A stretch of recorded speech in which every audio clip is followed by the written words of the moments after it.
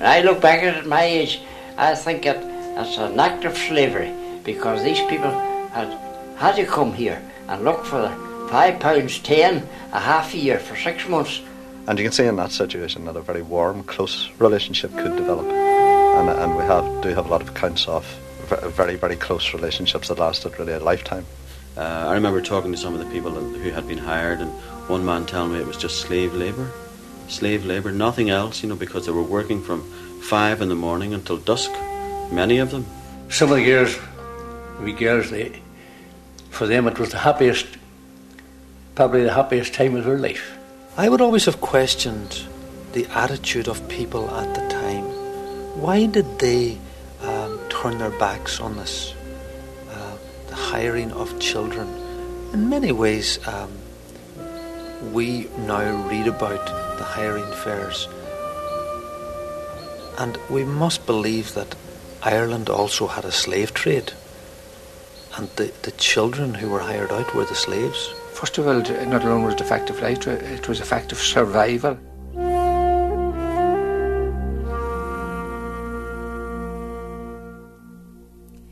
It may sound like a scene from centuries ago. Children and young people standing along the side of the street, waiting for farmers to come along, pick them out, and offer them work as farm servants. Or it may sound like a scene not very different to the slave markets of North America. But to learn more about the old Irish hiring fairs, we don't have to turn to the history books.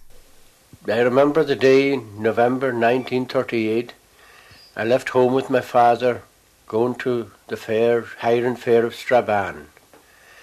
I wasn't very keen of going, but I had no option, because Father wanted us to start work early in life, and furthermore he needed the money. So we got the bus at Anninger Crossroads, and we made our way to Letterkenny. And there was a small railway station in Letterkenny that serviced Strabane with a train. And we got on the train in Strabane and Letterkenny and landed in Strabane about 10:30. And we went up to the square, and there was quite a big crowd there, and amongst them a lot of farmers.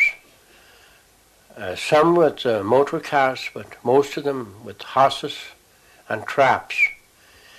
And a few farmers approached my father, looked me over to see was I strong enough for their work.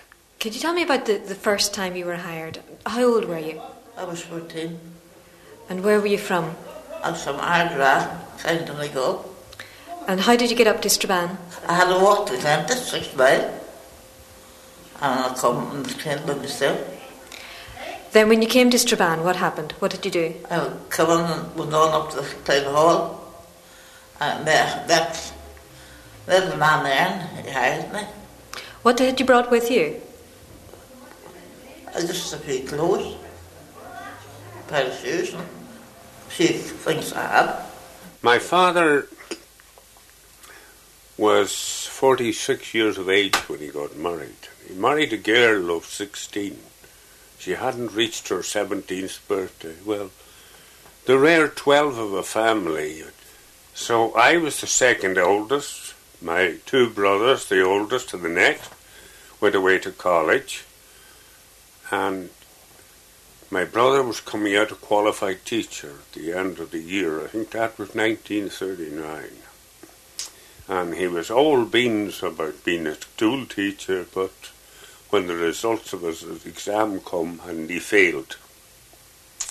So there he was. He failed his exam, so there were no money to be got from him for that year. So I cleared off myself. And I hired in the hiring fair in Strabane, the 12th of November. Donegal Wheel went out to the hiring fair of Strabane in 1938. Margaret Devlin first went out in 1924 and Paddy Midlin in 1939. They are just 3 of the thousands of people who found work at the hiring fair of Strabane down through the years. But the origins of hiring fairs go back much, much further than that, as Jonathan Bell of the Ulster Folk and Transport Museum explains. Hiring fairs, as far as we know, started in England and Scotland in the medieval period, but our earliest references to fairs in Ireland date really from the 19th century. There are lots of references to farm servants in the 18th century Ireland, but the clearest references are from early 19th century Ulster, and from that period on they seem very much concentrated in Ulster. They flourished during the 19th century, probably came to their peak in the late 19th century when over 80 towns and villages in Ulster had fairs. Usually they were held around the 12th of May or the 12th of November, and they involved the employment of farm servants, both boys and girls, usually very young people, often as young as 7 years of age. The usual thing was that farmers would look for servants standing in a particular part of the town, would go up and interview them, talk about what skills they had, what wages and conditions they wanted, and then if they made a deal, the farmer would then give them a small sum of money, known as an earls or an earnest, maybe a shilling, 2 shillings, and the servant would go off to around the fair. The farmer would take what was known as the bundle, which was the clothes that the servant was bringing with them to live in on the farm where they were working. And at the end of the day, or maybe the next day, the servant then would go to the farm. The biggest fairs were in West Ulster, and that would be Strabane was one of the biggest fairs. Derry was big, Omagh, Letterkenny, Milford. And really what you got there were young people from West Donegal, mostly West Donegal, coming over to work on bigger farms further east in Ulster. The people of Strabane who recall the fair remembered as a day of fun and activity. The trading of animals, the peddling of goods, and the entertainment went on all day. Well, we got the day off from school, and that was the greatest day of our lives. It was a real pageantry. Everything about the town, you were with it. And there was jugglers in the town, in the street, and there was thousands of people. And then you went up onto Hayes Street, as we call Patrick Street, and there was a horse fair, and you were in danger of your life being tapped on with horses. They were racing up and down the street. Well, they brought all the cattle to the square, and everybody put their cattle in a bunch, and you stood, and then whoever was going to buy them would have come over, And at that, and then there were a lot of stalls all around. There were everything like. There you see pigs there. Well, you got a nice wee pig for 8 shillings. That's honest, I'm not telling you no lie. It was a day of gathering really from all the old musicians, old fiddlers, drummers, singers. The most famous one was this Francis Kelly, he called him. He was called Frank the Fiddler. He sang all the old ballads. He put his hat down on the ground, and the people passed by, and they threw a penny or so. Penny was the general way of paying that time. That anything bigger than that, just people hadn't got it. To a large extent, for the people living in the town of Strabane, the fair was no more than a day of entertainment. They weren't so much involved in the buying and selling of animals. That was more the concern of the farmers who came in for the day from the surrounding area. Nor were they directly involved in the hiring, although they were of course aware that it was going on. May Early remembers being mistaken by one farmer as someone looking to be hired. When I was 14, I was working in a factory in Strabane, an underclothing factory, and at lunchtime a group of us used to go out and stand at the corner of the main street, particularly on the hiring fair days. And this particular fair day, a farmer came along and picked me out of the group, want to hire me. I thought it was a huge joke. He was offering me £1 a year, and I was earning 6 and 8 a week, which was a fortune to me. But we thought he was joking, but he was quite serious, but we didn't take him up on his offer because we didn't really know very much about the country. We thought we were city slickers living in Strabane. But for those who did come to the fair to be hired, it was far from a joke. They came in their hundreds from the poorer areas of Tyrone, and especially from Donegal. And being hired might mean the difference between being guaranteed regular food for 6 months or going hungry, between helping your parents pay the rent or seeing the family evicted, between finding employment or having to beg for a living.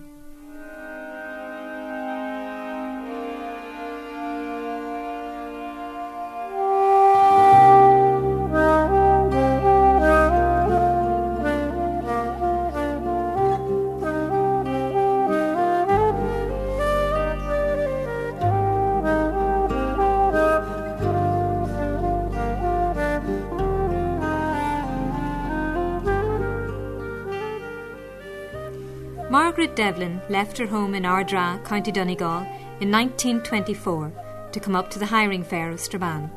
She was 14.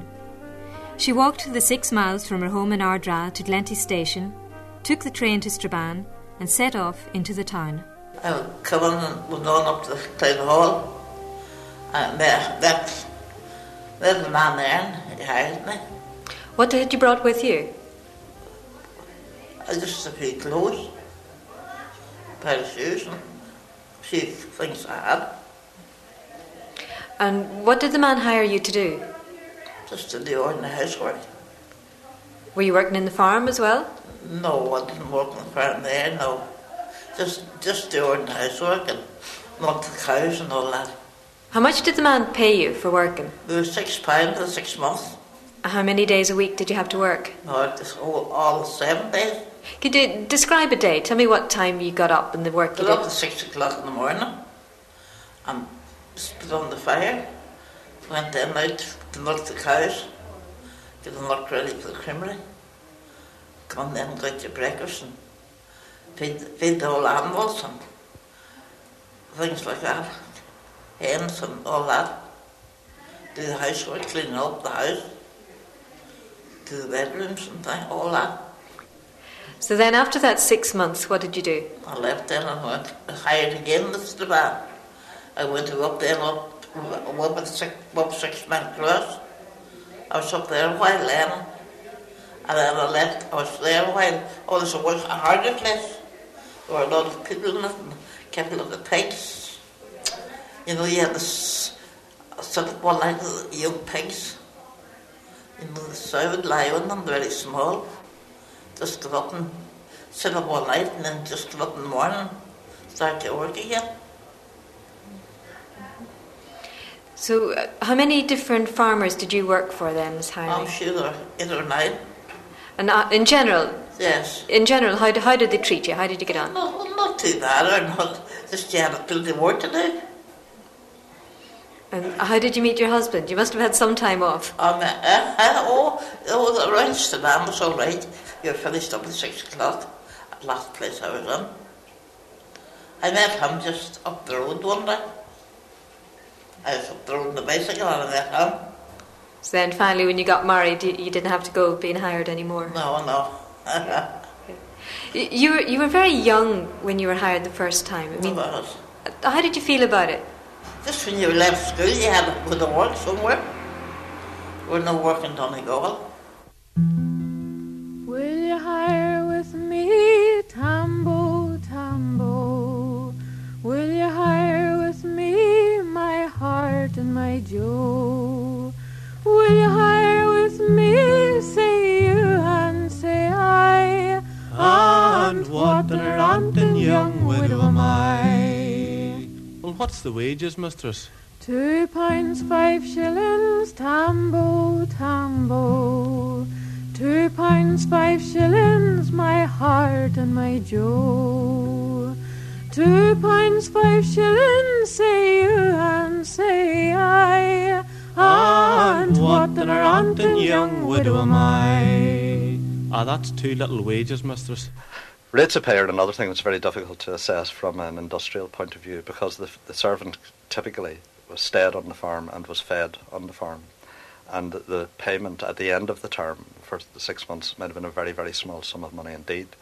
In fact, one man I recorded who was hired out and round Dungiven in County Derry wasn't paid at all for the first 2 years. He just got his keep on the farm. And you asked so much, and he wouldn't give it to you. He would be pulling you down a little. And you only got about £12 for 6 months. That's all the wages you got. And the master would look you all round and see, and if you're suitable, he would take you on then. So I met 2 men there, a brother and a nephew of the man that wanted to hire me. And the bargain I got struck with him was £6 for the 6 months. But I put up a hard fight to get my washing done. For that as well, you know, it would cost me £1 a week maybe to somebody to do me washing for me. So I got my washing done. And then you find these farmers coming and really talking to these people and trying to get as good a bargain as they possibly can. Now, the children, having left home, would have been told by their parents, don't go for any less than, say, £3.10, and that was payment for 6 months' work. Yeah, and the children had this figure that their parents had given them in the head of £3.10. And of course, these old men who thought they knew better and were wiser were trying to talk them down to get a bargain to maybe £3. And the children were left with a dilemma. You know, they knew that they had to get something, and rather than take nothing, they would go for the £3. And of course, the old men won. And it's very, very difficult.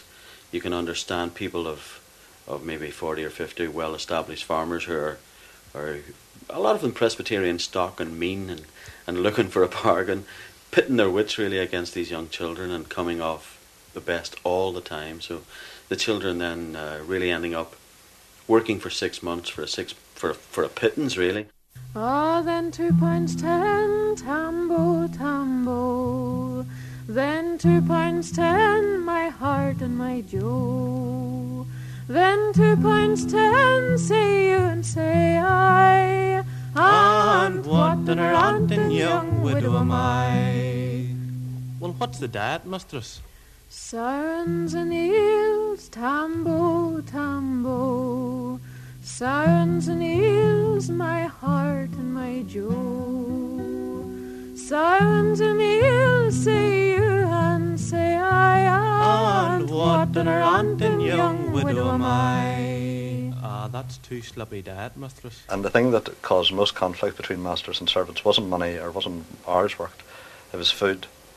If the house had a reputation for what they called being a good meat house, they would have no problem getting servants. But the servants demanded good food and wouldn't stay on or wouldn't go back to a farm, which didn't feed them well. She wrote there in this place in Biome, and she says,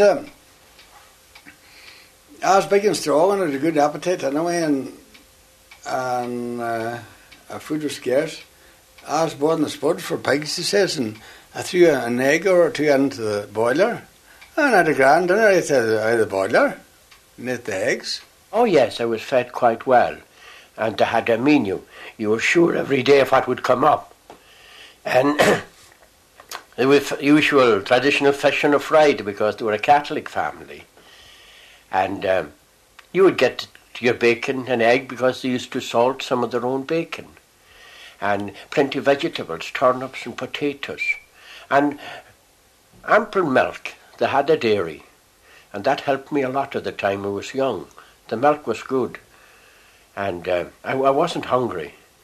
This young brother of mine was working in a house just for the hire of the 6 months, them days. So he never got much food to eat at any time.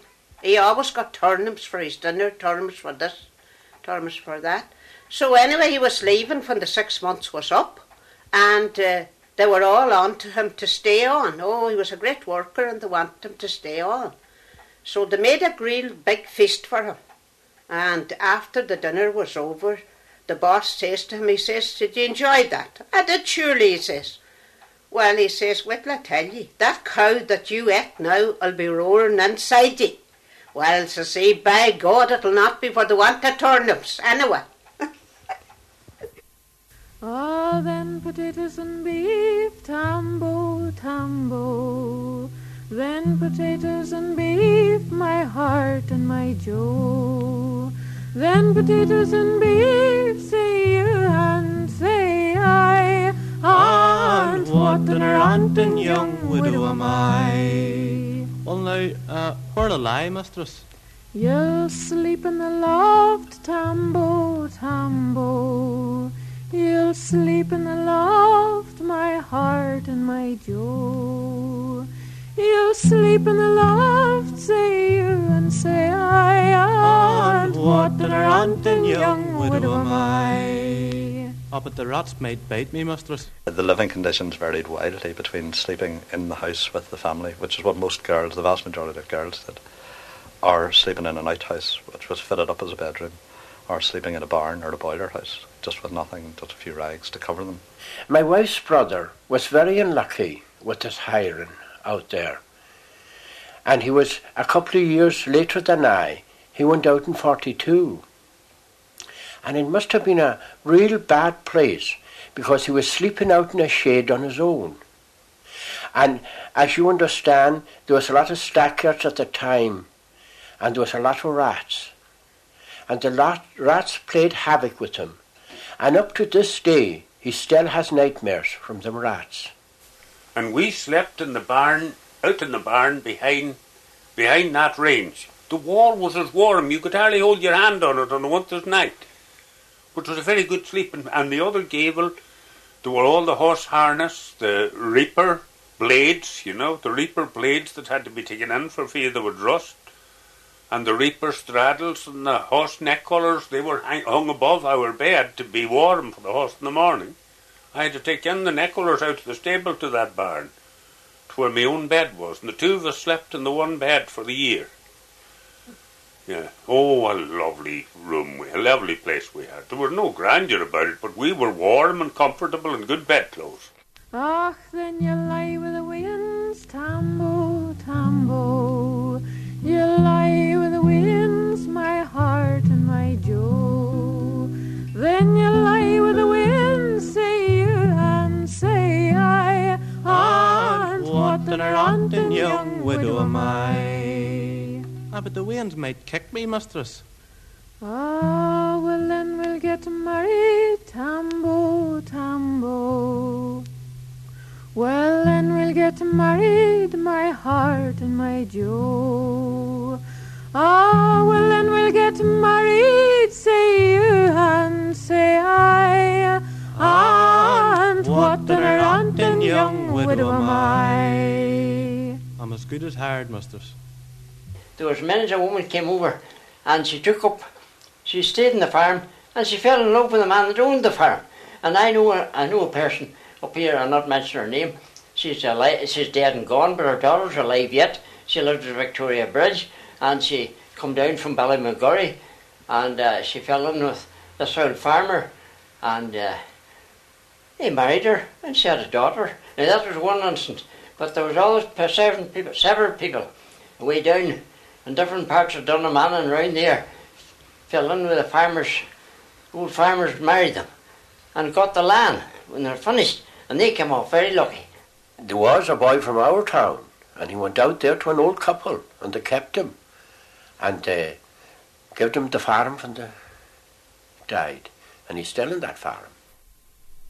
Not all stories of the days of the hiring fair had such fairy tale endings, but there are many other accounts of good fortune and kindness. And you can see that at one level it's interesting to see it almost when there was a happy relationship, almost like a system of fosterage. We have accounts of people being hired in West Donegal, just a mile down the road, being hired to neighbours. And the thing was that people would say themselves their own house was overcrowded. The family would send them down the road. They would know they were being well looked after and they would work on that farm. So it was almost like fostering out. And so that was the very organic, warm side of hiring, and then you got the other very nasty side of hiring, which you typically got in Strabane, more at the big impersonal fairs in the West. Paddy Harper's brother, Johnny, was one of the fortunate ones. He was hired out to a couple when he was 10. And then he had a niece there, and she was a little older than him. So whatever chores he had to go do, I know he was, for the way the earth was, they sent him to school one day, and then time about her the next day at night. It's like the next day. They were more like a brother and sister, And they got on great then, and then she got bigger then, boys come along, boys wasn't allowed about the place at that time, and he used to carry messages out, and then he was telling them himself, and she gave him sweets. Sometimes they went all right, and sometimes they didn't, but they just carried on like a brother and sister, Mm-hmm. That was unusual, wasn't it? That someone who was hired was actually, a child who was hired was actually still able to go to school. Still able to go to school. Well, that was the person that was a good employer, you see. They just treated them the same as they did the niece, But inevitably, for every story of kindness, there is one of cruelty. And in many cases, farmers abused their position of power. there were 4 times as many boys hired as girls, and that was very much related to worries by families that there would be sexual abuse of the girls. And there are lots of allegations of sexual abuse in the archival accounts of hiring, and a lot of songs, bawdy songs and poems about it. The boys were better off than the women. The poor girls, they were handled everywhere. They were raped and the children of it. That was common, because they had no protection. They had to be out working, and the buyers were the men, feeding late at night. And quite a lot of that happened from our town. So no harm to the poor girls who were under pressure there. No, quite a lot of that happened. Which we were better. They used to hit us and clout us, but we'd come out of that. We would. Oh, it was hard times. All those who were hired, boys and girls, men and women, had one thing in common. They were completely at the mercy of the farmer who hired them. The farmer made the rules. If the farmer wanted to be decent with the person, that was fine. If he didn't want to be, if he wanted to treat the young person in a very bad way, there was very little the young person could do about it. They were more or less stuck. And in fact, some farmers deliberately went far away from home to hire their servants, so that the servant couldn't just get up and walk home. That once they were on the farm, they were stuck there. In terms of other authorities, there was supposed to be legislation protecting servants and masters, although the agreement between servants and masters was verbal. In most cases, it was legally binding, and there are instances of court cases where servants were bringing masters to court and vice versa. One of the allegations was that masters would sometimes sack the servant just before the end of the term, and that would mean they wouldn't have to pay them at all, and in which case the servant might take the master to court. But because it was all verbal and so very hard to pin down in terms of terms and conditions, it would have been a very rare thing for a servant really to be able to take a case against the master and be sure of winning.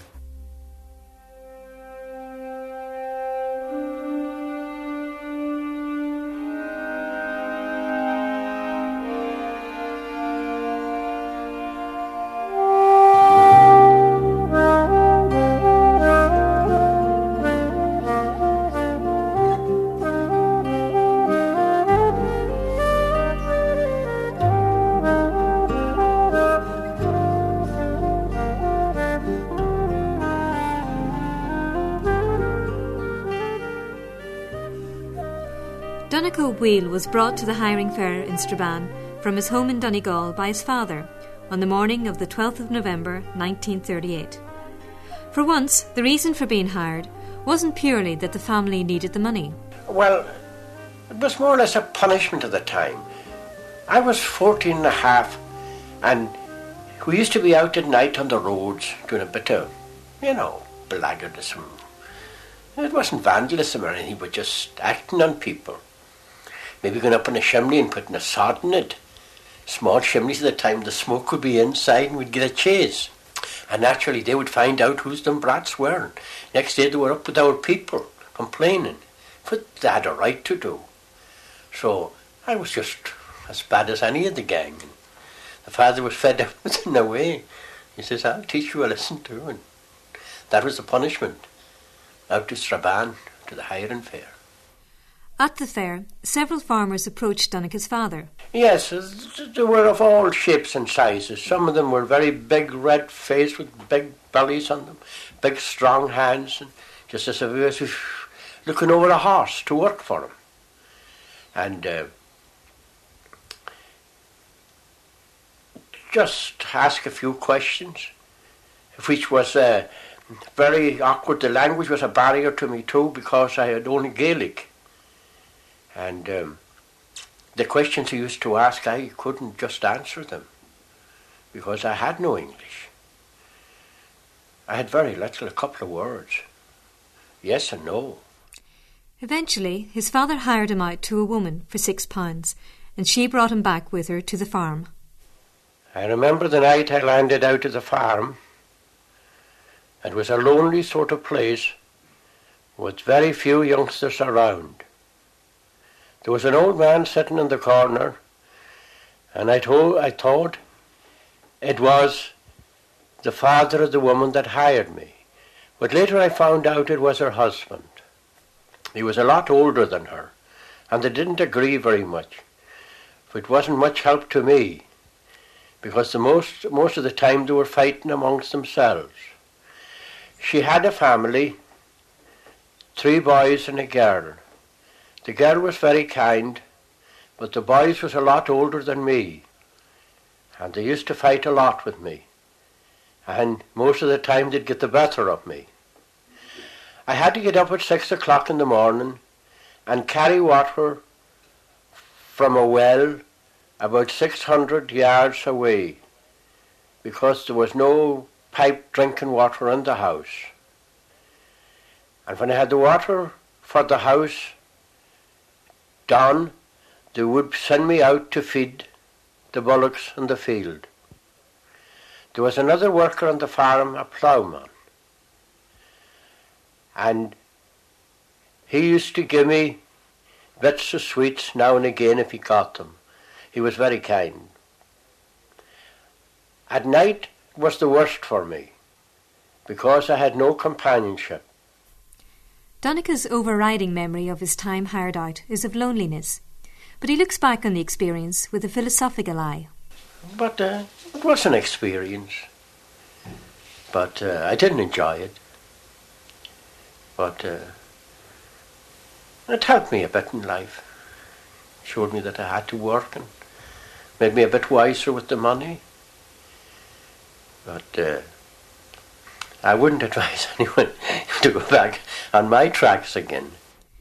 Donica's situation was somewhat unusual in that the farmer who hired him was Catholic, not Protestant. But the stereotype view of the Protestant farmer and the Catholic servant did hold true in many cases. And there's evidence to support the even more stereotyped view of the Presbyterian who was careful to the point of meanness. Back in the early 1980s, Roy Hamilton recorded the memories of several people who had been hired. One woman told him this story. Her mother had told her you should never, ever, ever hire out to a mistress with lots of keys hung round her waist, because that meant that everything in the house was going to be locked up and food was very hard to come by. And it was going to be very difficult times, you were going to be constantly hungry, and it wasn't going to be the same as living at home. So anyhow, she didn't take that word of advice, and off she went to work for this mistress with all the keys hung round her waist. And she did all the cooking.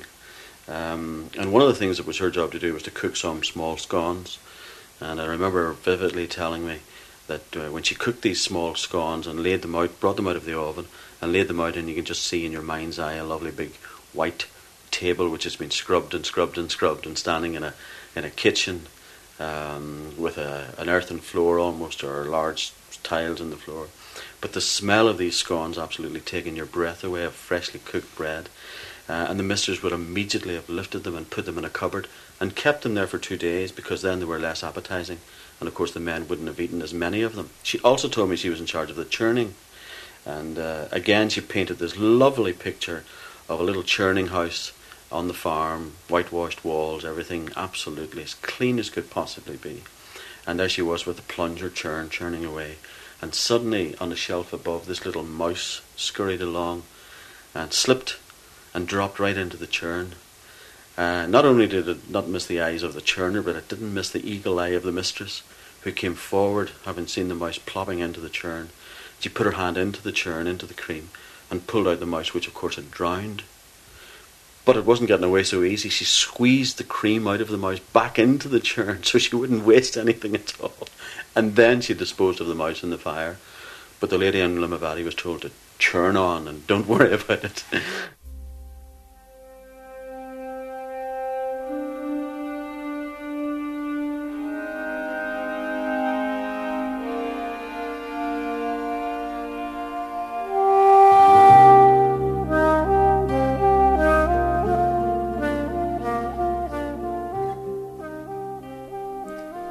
Midland went out to the hiring fair in Strabane on the 12th of November 1939.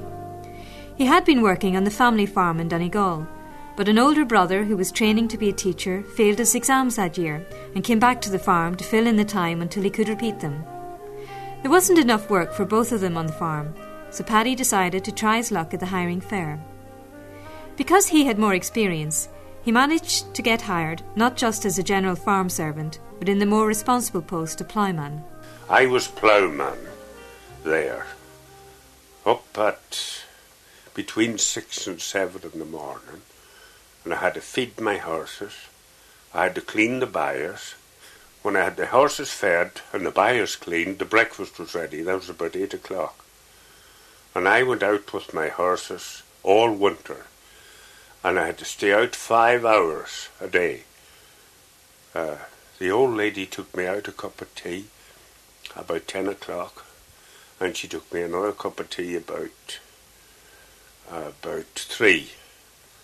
And I done me 5 hours, rain, hail or shine, and she often come out with 2 kidney covers for the horses on a wet day, or a dracky day, but there were no word about me. He remembers the horses he worked with obvious affection. 2 lovely big horses, a steel grey horse, they called him Charlie, and a nice chestnut mare, they called her Bess. So Bess and Charlie was my 2 pals that I talked to all the day, hey and off and stop, whoa, and so on, you know.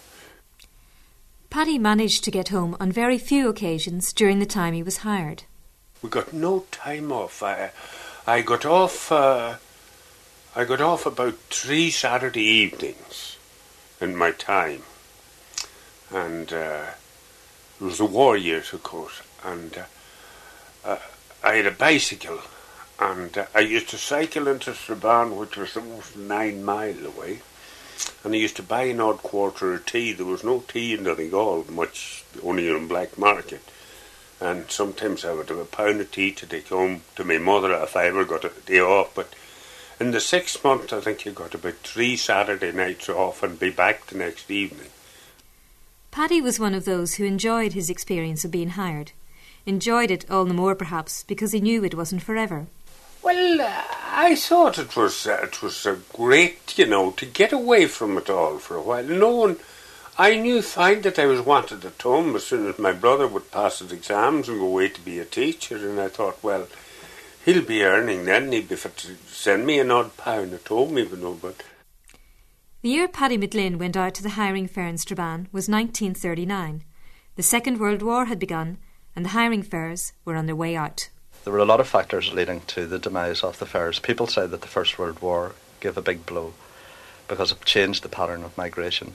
People, particularly from West Donegal, found it more difficult to migrate to Britain for a while and keep up the farm in Donegal. And if they got a job in an industrial centre, which they were increasingly doing, they usually gave up the farm. They became permanent migrants rather than migrant workers. So that whole pattern of migrant labour began to be dented by that. Then the introduction of unemployment benefit hit the hiring system as well. It suited masters and servants both to lay that the servant would be, that the labourer as it was then, would be laid off for part of the year. The farmer didn't have the obligation to keep the servant, feed and board and lodge them, and the servant wasn't dependent on the farmer anymore for just keeping alive. So they would tend a much more sporadic system of employment then developed, where the servant would be a labourer would be hired at busy times of the year. Another thing which hit them was the introduction of school leaving age, which happened in 1926, and that cut away the very youngest of the farms, the supply of servants, and you weren't getting 7-year-olds, 9-year-olds being hired out, well, not nearly as much anyway. So, but by the end, about just before the Second World War, by the late 1930s, the Northern Ireland Ministry of Agriculture produced a report, and they said that where fairs survived, they were really just a holiday, they were a festive occasion, that there was very, very little actual hiring done. And very few fairs survived the end of the Second World War. I've heard of Milford and Donegal was going in 1945, and places like Strabane and Limavady were running into the 40s, but they became really just a holiday. The fairs in Strabane went on right up to the end of the 1940s, but all through that decade the actual hiring had been dwindling year by year. Looking back now, how are the hiring fairs to be judged? As a crude but fairly efficient employment system? As a type of fosterage? As slavery? Perhaps the only answer is all three. But somehow, despite the stories of people being taken in as one of the family, despite the amusing anecdotes, it is the sad side of hiring which lingers. It is this side which we read of in much of the literature of the time, like Patrick McGill's account in his novel Children of the Dead End, or in the autobiography of Paddy the Cope Gallagher. And it is this side which is reflected by Donegal poet Dominic Kelly in his poem The Auld Home Train, a farmer's boy's soliloquy. The poem is read here by Paddy Kelly. Here I labour in the laggin on this frosty winter's day, from my friends and fond relations many, many miles away. I'm cold and very hungry, and inside me is a pain when I see her steaming by there. Ah, the old home train. Now I dream of Glenty Station and the road along Lough Finn, where the scrag hills overhanging echoes back the railway din. When I'm tired snedding turnips on this flat and flooded plain, man, I'm glad to see her coming. Ah, the old home train. Hauling turf from Minahalla, bags of wool from Balnamore, butter from the Highland valleys round Cloughan and Glenmore. With her red and yellow carriage, sadly soiled with sooty stain, there's no finer sight in Erin than the old home train. Every evening I do see her puffing bravely down the line, and my soul is filled with longing for the heather and the brine. There's a colleen in her cottage, saw ye her from the window pane, as you passed her house this morning. Ah, me old home train. But I'm bound by regulations, and I cannot go away from this farmer in the laggin till the coming 12th of May.